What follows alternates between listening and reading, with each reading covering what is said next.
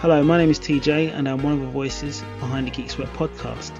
This is a special message regarding the next episode, which has been recorded out of sequence during the coronavirus lockdown in the UK. Now, in response to the government daily briefings and general health and safety requirements for the pandemic, the Geek Sweat podcast team are practicing social distancing for this recording in an attempt to create new segments and continue sessions from our respective homes via a joint video call, while we aim to minimise the risk and the spread of the infection from COVID-19. As such, we are working in the absence of our esteemed sound engineer, Giovanni Bastianello, aka Neo Geo, and we hope that you can bear with us and any changes in the audio quality from what you may be accustomed to earlier. Thank you for listening. We hope you enjoy the episode. Welcome to the Geek Sweat podcast. We watch films to save you hassle. It's another podcast with a filmmaking twist just for you. I am TJ and we will be bringing you hot topics in the film industry, inspiration interviews with IMDb listed filmmakers, review sweat on online series as they stream, trailer talk on upcoming feature films, and cult TV perspectives on classic shows worth revisiting. Geek Sweat is available on Apple Podcasts, where you can stream over 750,000 shows. Look for the lowercase white I with two white ring halos inside the purple square, and you can have access to over 20 million episodes in their library. Good day, sweaty geekers and geeky sweaters. You are now tuned in to the Geek Sweat podcast. You are now listening to Review Sweat, and this is episode 124. My name is MKH, and I am your lead presenter today.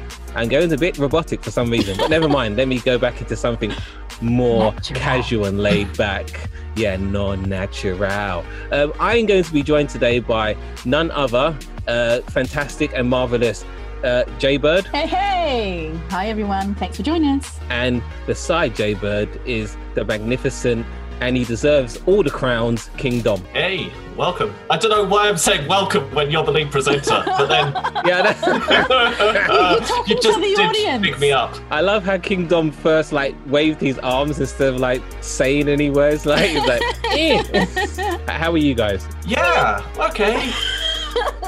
I've got to say, right off the bat, I have not seen the film that we are going to be talking about today. So you are going to have to guide me by the hand through this film. So there will be spoilers in today's episode. Not too many spoilers, but I can't talk about anything about spoiling it. So yeah, not just films, just stuff in general. Yeah, that's why I'm just really bad at dating. But anyway, today we are doing a review sweat, and it's going to be a different type of review sweat, because review sweat is usually reserved for series, whether it's on Netflix, Amazon, or BBC iPlayer. So anything with plus 8 episodes, but today we are venturing into new waters, and there was some pushback behind the scenes, but I got my way, which never usually happens. But I'm just glad we're at this position. On WhatsApp. Exactly. I thought someone was going to cry, man. I so thought someone was going to cry. I did cry. I just didn't put the emoji. Oh. How do we know what you were thinking if you didn't put the emoji?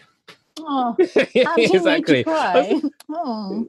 Yeah, I was like, I put so much effort into watching this film and I really enjoyed it. But so yeah, we're doing a film today, a film that was released on Netflix the tail end of April 2020. I think it came out the 21st of April to be precise, but I could be wrong. And the film in question is called Extraction. Now, I've got a few notes here that I'm going to read out, and then you guys dive in at any point. So Extraction was written by 50% of the Russo brothers. Some say it was the legs because the screenplay doesn't seem to have any brain power behind it. Oh, Burn. Harsh. That is a comedy formula joke. Yeah, they could have worked that into Community, to be fair. Yeah, exactly. So, but to be more factual, it was written by, I think it was Joe Russo that wrote the film. And this film was the feature-length debut of the director, and his name escapes me at the moment. Let me just check his name quickly. But he has worked with the Russo brothers on a number of different previous films. Sam Hargrave. Yes, Sam Hargraves. And he actually did a cameo for himself in the film. He did. He was one of the soldiers that actually gets murdered in the first act, which is quite funny. But yeah, because he had to get back to directing, obviously. So yeah, it was written by Joe Russo. Yeah. So Extraction, what is it about, you must be asking? We follow Ozzy John Wick as he aims to rescue the son of the drug lord millionaire. Would you agree with that synopsis there, Jamie? Pretty much. Very simple. Save the boy, rescue a kidnapped boy, and deliver him back to his father who's in prison. Exactly. I said it's taken with a headshot fetish. Would you agree? Oh my God, yes. There were a lot of headshots. People complain about the amount of violence in film and TV. This one was pretty much non-stop violence. Yeah, because I've got here that people, like as you said, it was a lot of unnecessary violence. And did that put you off the film? Did it make you want to pause the film in places? I paused it anyway because I was in the middle of doing stuff. But great. I think in the scheme of things, that's where the whole kind of, it's all legs and no brain comment, because it was so much action and so little kind of, building the story. It was it just felt one-dimensional for me. Because that's what I was going to say. I've also got another note here. It's man on fire with a melanin deficiency. Because when you look at when you watch Man on Fire, which I did actually revisit after this film, that story has a lot of depth to it. Like, it's such a slow build up. Like when I romanticized Man on Fire, I thought it was fast paced, but everything in it is so slow. Like, it's a really slow film, Man on Fire. Even the way that Denzel Washington interrogates the different people is so, like, he goes through things so slow and methodically. Jesus. I've always found that with Denzel Washington, though. He's always a very slow talker, very kind of, I have to get my lines out and... But I felt in Equalizer, which is basically, this is also Equalizer with melanin deficiency. I felt that Equalizer was a bit fast paced for Denzel Washington. Did you not? Because he used to use the watch, and it seemed like he wanted to do everything in like a certain period of time. So that's why I feel like the Equalizer was a bit more fast paced. But Man on Fire was really, really slow. Yeah. Did you like it? Man on Fire. I did like it. I think I liked it more on the rewatch, because I actually got to understand the character. I've actually watched the DVD with the commentary by the late Tony Scott, who was the director, and that is actually worth 2 hours of your life if you're into films and direction. I might actually try and see if I can bootleg that from somewhere, because I watched Man on Fire on Amazon Prime. So I don't think it has the director's commentary. Actually, I can check that. But I felt that you got to know Denzel Washington's character a lot more than Tyler, who's the main character, played by Chris Hemsworth in Extraction. They did try to give him a sort of backstory, but it was a by the numbers story. It was very simple and plain. Basically, he's doing the stuff he's doing because his 9-year-old son died of cancer and his wife divorced him, so he has nothing to live for. So he takes mercenary jobs where he almost certainly has a death wish. Is expected. Yeah, exactly. Is expected to die. I've got another note here, and you can agree with me or not, Jamie. But I enjoyed. So this is in regards to the unnecessary violence. I enjoyed seeing a white non-American committing mass genocide on brown people. I thought it was quite refreshing. What did you think? Because, we're used to the American blockbuster. So Rambo, for instance, he would go anywhere else and kill a bunch of foreigners. Yeah. I think it was nice and refreshing to see someone with an Aussie accent do that. It still goes, for me, along with the whole white hero trope. Well, white savior, isn't it? Because he goes. Yeah. So this whole, like, the fact that he wasn't American didn't really hit me. It hit me more that he was Australian, because he was just being himself. He was acting in his own accent as opposed to putting on an American accent. That's the only thing that hit me. So from your perspective, I'd say not really.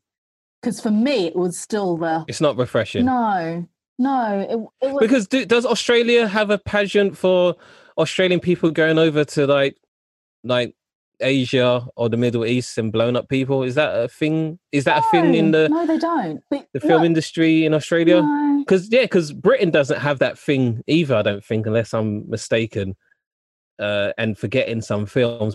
I think America has a real passion for going over to foreign countries and has blown up their indigenous people because it's funny to them. For them to have avoided the white savior trope, they would have had to have given the other guys in the background more of a role. So I don't think it completely escapes being the white savior. But who actually cares when you look at Chris Hemsworth's arms? Am I right? Those arms are jacked. Yeah, they're huge. And you know what? That's actually the first time. And it makes him a bigger target, which is, Well, yeah, he did get shot quite a lot and he was still walking during that film. So maybe he just absorbs bullets like a sponge. But I was going to say, that's the first time I've actually heard him use his own accent in a film. I've never seen a film with him using his native accent, which again for me was quite nice because because I'm such a Marvel head, I'm used to seeing him as Thor. But even in Thor, he was trying to put on some weird English. It's like a thespian English accent. Okay, so in terms of the action, what did you think of it? I found it to be seamless. It's hard to tell how much was done for real. It kind of veered in between what The Matrix and John Wick are. I feel that Extraction the action was done using computer generated graphics, but the fighting looked like something out of a more refined John Wick world. If that makes any sense. So John Wick, all of the fighting's done practically because the director's an ex-stunt coordinator, which ironically, the director of this film is also a ex-stunt coordinator. But I feel that he used a lot of director cutting tools to make the action seem more seamless than what it actually was. How did you... Because I was really engaged with that action. I thought it was really good. Yeah, I mean, it just kept on coming, didn't it? For me, it was kind of like, when does this end? But also in the same token, it was kind of like, as you say, it was really well done. There are a few things that's kind of like, well, why is the other guy so bloody and he's not? Considering in terms of Chris Hemsworth character's called Tyler.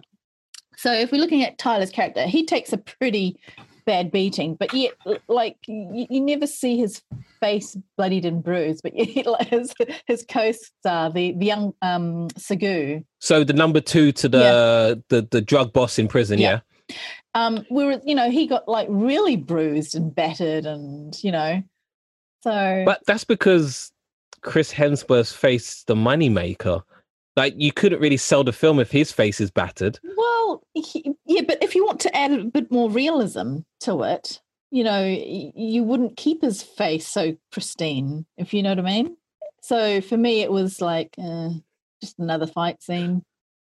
Some very interesting ways of killing people, though. I'm like, garden tools and whatnot. But yeah. What did you feel like? So there was a scene where it looked like the kids from Stand By Me put on brand face and decided to attack Chris Hemsworth, and he started slapping them about. Yeah. I thought that was a really funny scene. What did you think? I thought that was, I mean, that would annoy me too if kids came up to me and kind of tried to bully me. It's kind of like, dude, I'm 3 foot taller than you, man. You know what I mean? Get out of here. Look, midget. Move along. Yeah. Let the adults play. And he's slapping around these little Bengali kids. which I found was really funny. I don't know how you feel about violence against children, Dom, but there is a scene where they are throwing children off the top of a building, that was weird. I think if it's justified, I don't have a problem with that. I don't know if it was justified that the kid gets thrown off the top of the building for some stolen money, but yeah, they definitely deserve to be slapped around by Tyler in the film, which I thought was really quite funny. I mean, I do quite enjoy. There's a James Bond film, I think it's The Man with the Golden Gun, where he gets an Indian boy to repair his boat and then pushes him off the boat once it's fixed. I always thought that was funny. So it seems like South Asians have always been, I guess, fodder for props for, I guess, white straight male aggression in film. If not in life. Absolutely, that too. I'm going to say I'm a little confused, about the genre of the film. Obviously, it's an action film, but is it action comedy? Is it played quite straight? Oh, yeah, it's supposed to be quite serious, I'd say. Action, quite serious. I don't think it's supposed to be comedy. I think, you know what I think it is? I think the Russo brother, Joe Russo, he crossed over some of his Marvel elements. So, like Captain America, Winter Soldier, for all intensive purposes, is a spy thriller, but you had comedic lines in it, and I think that's what you saw or even heard in Extraction. So there's a line where he's dodging bullets and dragging this little he's Bangladeshi boy. No, he's Indian. They take him to Bangladesh. So this little Indian boy for the crowd, and he says to him, "Do you trust me?" And the boy rightfully says, "No, I don't know you. Why would I trust you when you're getting bullets sent at me in a foreign country? No, of course I don't." So yeah, there are moments like that, and obviously you have the moment where he slaps the little instead of like fully punching a child with his massive fist, he just open palm slaps him like a child he is. At least he didn't kill them. He didn't. At least he didn't kill them. Yeah, no, exactly. Like at least he didn't kill them like the mob boss that they work for. But yeah, he still slapped them about, which I guess could be just as painful. What did you think of the biggest drug lord in Bangladesh? I thought he was too beautiful to be a drug lord. I just didn't believe it. And for a second, and quite young too. Yeah. Quite young to climb to the top, and every moment I just expected him to break out in a Bollywood song. I mean, the hair on that guy was absolutely beautiful, and his beard was groomed to perfection, and his clothing was immaculate too. Yeah, and there was a moment in the film where he told the colonel how to colonel, which I thought was quite funny. Yeah. Like the colonel watched his troops get killed on the bridge. And instead of the colonel taking it upon himself to send more troops, he turns to the colonel and says, "Send more people." Because, good point. I never thought of that. Yes, the white devils are getting away, and I don't need to send any more troops until you actually told me. So I thought that was quite funny. I think also part of that was just to show him being as powerful as he was. Because in the story, so you've got two drug lords basically, and it's basically the Bangladeshi drug lord has kidnapped the son of the drug lord in, is it Mumbai? India, yeah. So yeah, so that's where it comes from. So the drug lord in Mumbai is in prison, and his son gets kidnapped by the rival drug lord. So what he tries to do, he basically sends Tyler and his militia group in to extract his son, and then once his son is extracted, he sends his number two to get his son because he doesn't want to pay the full bill for the rescue. That's basically the story. I thought it was his number two's plan. I don't think the father knew that was what was happening, because he was the one who just said, "Get my son back at any cost, otherwise I'll kill your son." Yeah, but I think it was the fact that because he had his accounts frozen, because obviously he's in prison, he shouldn't be able to access his money. Yeah. That's why he said to him, I think it was kind of implied, like, I'm not going to pay the rest of this because my accounts are frozen. Yeah. Go and get back my son, because obviously you don't have money like that. And if you don't get my son, I'm going to kill your son.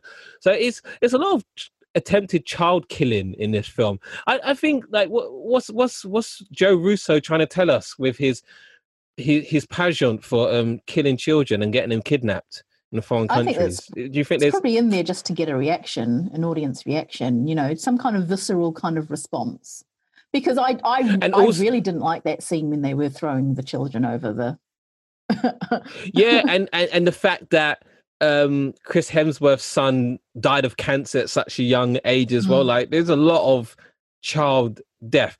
And okay, so something really interesting. I had this conversation with an actual Bangladeshi person, and not because they were Bangladeshi, just because they watched the film as well. But I said, what did you think of the film being in Bangladesh? And he said, first of all, it wasn't shot in Bangladesh, and none of the actors are actually Bangladeshi. They're basically putting on Bangladeshi face, which was quite funny for me to hear. But he said the overall theme of the film was father and son dynamics. So you had Chris Hemsworth character Tyler trying to he saw in the boy he was rescuing his dead son. So he said even though he wasn't going to get paid, he's going to do right by this child. Obviously, you got the drug lord's son being kidnapped, who then threatens the son of his number two. And you have the orphan Annie children, the biggest dude, who was probably 14, seeing the Bangladeshi drug lord as a father figure. A father figure. Yeah. He definitely went out of his way to kind of, please him. So to speak. Yeah, exactly. To the point where he gets the last shot in at Tyler at the end, which sends him into the water, which I thought was... That's a spoiler, right? Oh, I'm spoiling the hell out of this. Sorry, Kingdom, if you were going to watch it. Well, I might not bother now.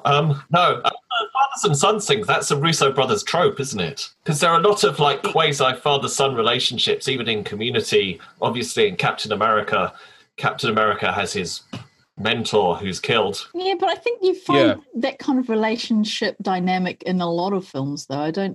I wouldn't say it's like, I don't know. For me, it's just run of the mill. But, you get all of those kind of relationship type dynamics, whether it's mother and daughter or father and son or father and daughter or whatever, or sibling and sibling. You're always going to get some kind of familial relationship that kind of pulls a little bit and tries to kind of make the story a little bit more relatable, so to speak. Okay, so like to put it another way, if it wasn't like a well-known writer, you wouldn't see anything special in the script or detect anything very well done. Yeah, I don't think I would have looked for that theme if it wasn't for the fact that it was a Russo brother doing it. And I think he does kind of hit, like he really hammers that home, that dynamic in the film, which was quite interesting to now think back, because I did watch the film and I did take a lot of notes, but I didn't actually think about that theme until this person highlighted it to me, and then I said, yeah, it does really make sense. You should be on the podcast. And then I said, no, you shouldn't be on the podcast because you'll be taking my role. But yeah, so but no, I don't. Did you make that quite clear? Because that could have become awkward. Oh yeah, I definitely did. I don't like when people try and steal my roles, and I make no apologies in stealing his theme thought process, and I'll bring it here to you guys right now. We can give him a shout out. No, absolutely not. That's how they do it in Hollywood. It's like a territorial stamp, isn't it? Absolutely. Yeah. I've worked too damn hard to get this segment. So this film was actually released on the 24th of April 2020, and it was set. It was released from a budget of $65 million. Wow. And it says here that I think it. Let me just check how many streams it had. So the viewership, it was watched by about 90 million households during its first month of release, making the biggest premiere in the site's history. Wow, incredible. Where do you think it compares from? Yeah, that is absolutely fantastic. Where do you think it compares to other Netflix original films, if you guys have bothered to watch any of them? The one that springs to mind is Bright, obviously, and you have that other long, boring festival, which is called... Bird Box. Sorry, bit of a cough. Bird Box! yeah, exactly. And also, what's it? I Paint Houses, that one as well. Oh, we're returning to one of your favourite subjects from last year. Are you still watching it? Yeah, so I'm still trying to get through it. Still at the mark, like 15 an hour minutes. at a time. Yeah, so that film as well obviously was another original. Jamie, have you watched any of those other films did you watch Bird Box? No, I don't remember. I don't think I have. Yeah, I if I don't remember it, I probably didn't. Okay, I think it's better than Bird Box. I from what I've seen from that, what is that film called? Oh, yeah, The Irishman. From what I've seen from The Irishman, I've really enjoyed it far better than The Irishman. But to be fair, you've only seen the first 24 hours of The Irishman. Yeah, I need to get to the other 72 hours of The Irishman. I think it's better than Bright as well. Trying to think what other El Camino? Netflix. I don't think it's better than El Camino. I don't think it is. But then again, there's such different films and there's such different paces. But I did enjoy El Camino. But then again, I'm a Breaking Bad fanatic. So yeah, I guess like a more like pertinent question would be: do you think Netflix is bringing anything to the table in terms of the style of original films they're presenting to people now? No, I just feel like they're just throwing money at big names and saying, just make us content. We don't care where it is at the moment.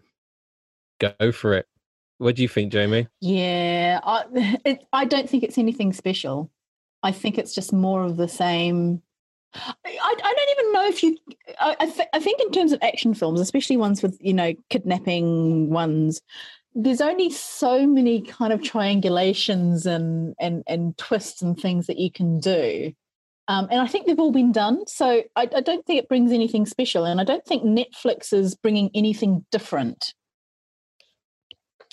But that's not fair, though, because everything's already been done. Yeah. We'll stop making films today. Well, no, but that's my point, though. It's very hard to stand out and be special or be, groundbreaking, or you know what I mean? You do a story, and all that matters is that story coherent enough, and do people enjoy it enough to want to see it?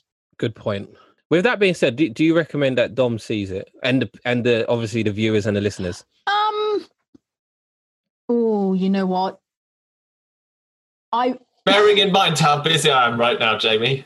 I wouldn't go out of my way to see it, but if you like a little bit of kind of, shoot up action, go and see it. If you want a little bit of kind of child abuse, go and see it. I mean, it's just one of those films. I mean, you take it as it comes. So you got nothing to do. Sure, go see it. So echoing what Jamie said, if you just like mindless violence, you can watch this, or you can watch Hardcore Henry, which is about a Russian first-person shoot-'em-up game / film, which I found was really interesting.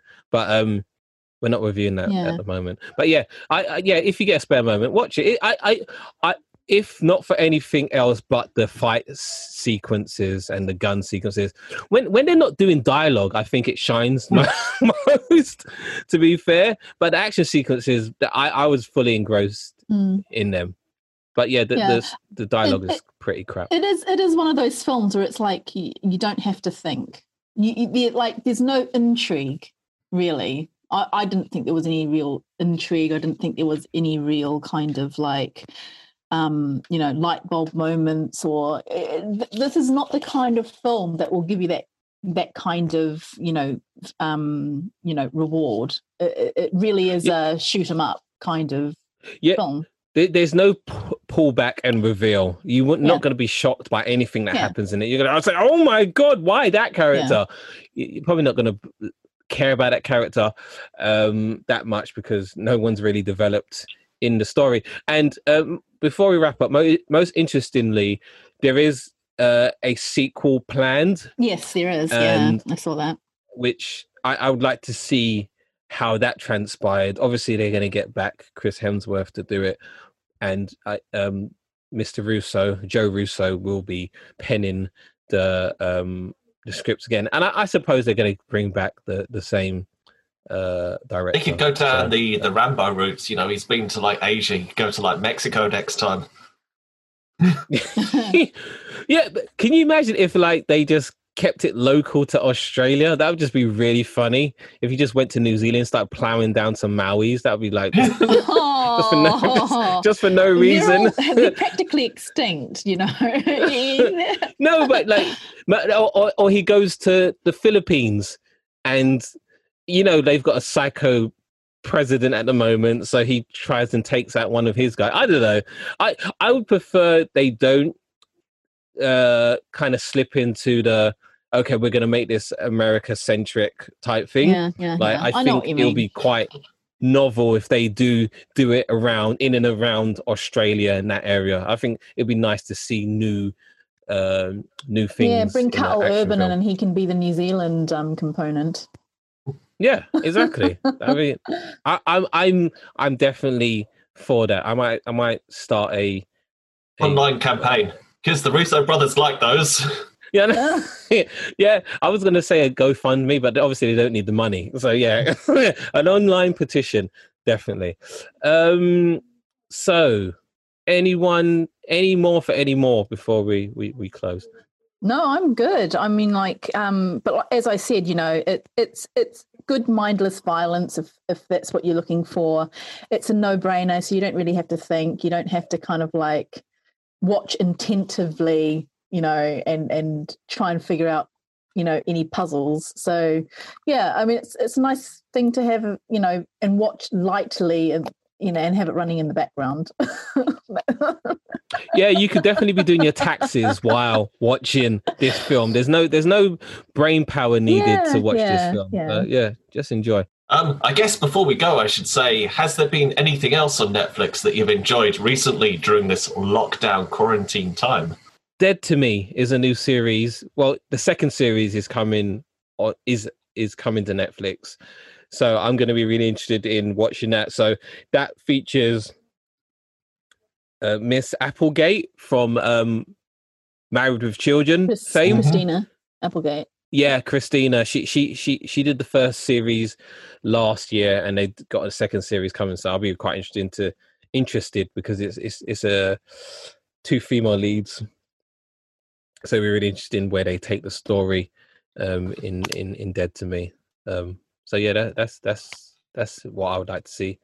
Any recommendations from you two on what to see next on Netflix? At some point in the near future, I will be watching Da 5 Bloods, which is the new Spike Lee film, which is available on Netflix.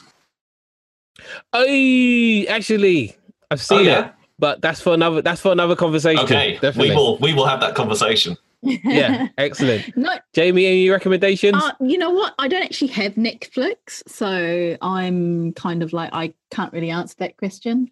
But there is one series that I've been kind of like trying to chase up. Because if you remember Warriors last year, the second season, in theory, should have been out by now, but I haven't actually seen much in the way of that happening. But I haven't really looked for it hard enough, so I'm looking forward to finding that, just to kind of like see where it carries on from season 1. Okay, guys, that's been brilliant. Thank you for once again joining me on this journey down review lane. So this has been the first review sweat of season 7 of Geek Sweat, and I hope to do more review sweats where we delve into movies and one-off films, but obviously behind the scenes we'll see how that flies and whether there'll be more bloodbaths to that effect. So I'd like to first of all thank Jamie. Bye, thanks for having me. Great to be here. And King Dom. Bye. I have been MKH, and this has been episode 124 of the Geek Sweat podcast, and this has been great, and you've been great, and we hope to see and hear from you very soon. Okay, bye-bye. Bye-bye. Bye.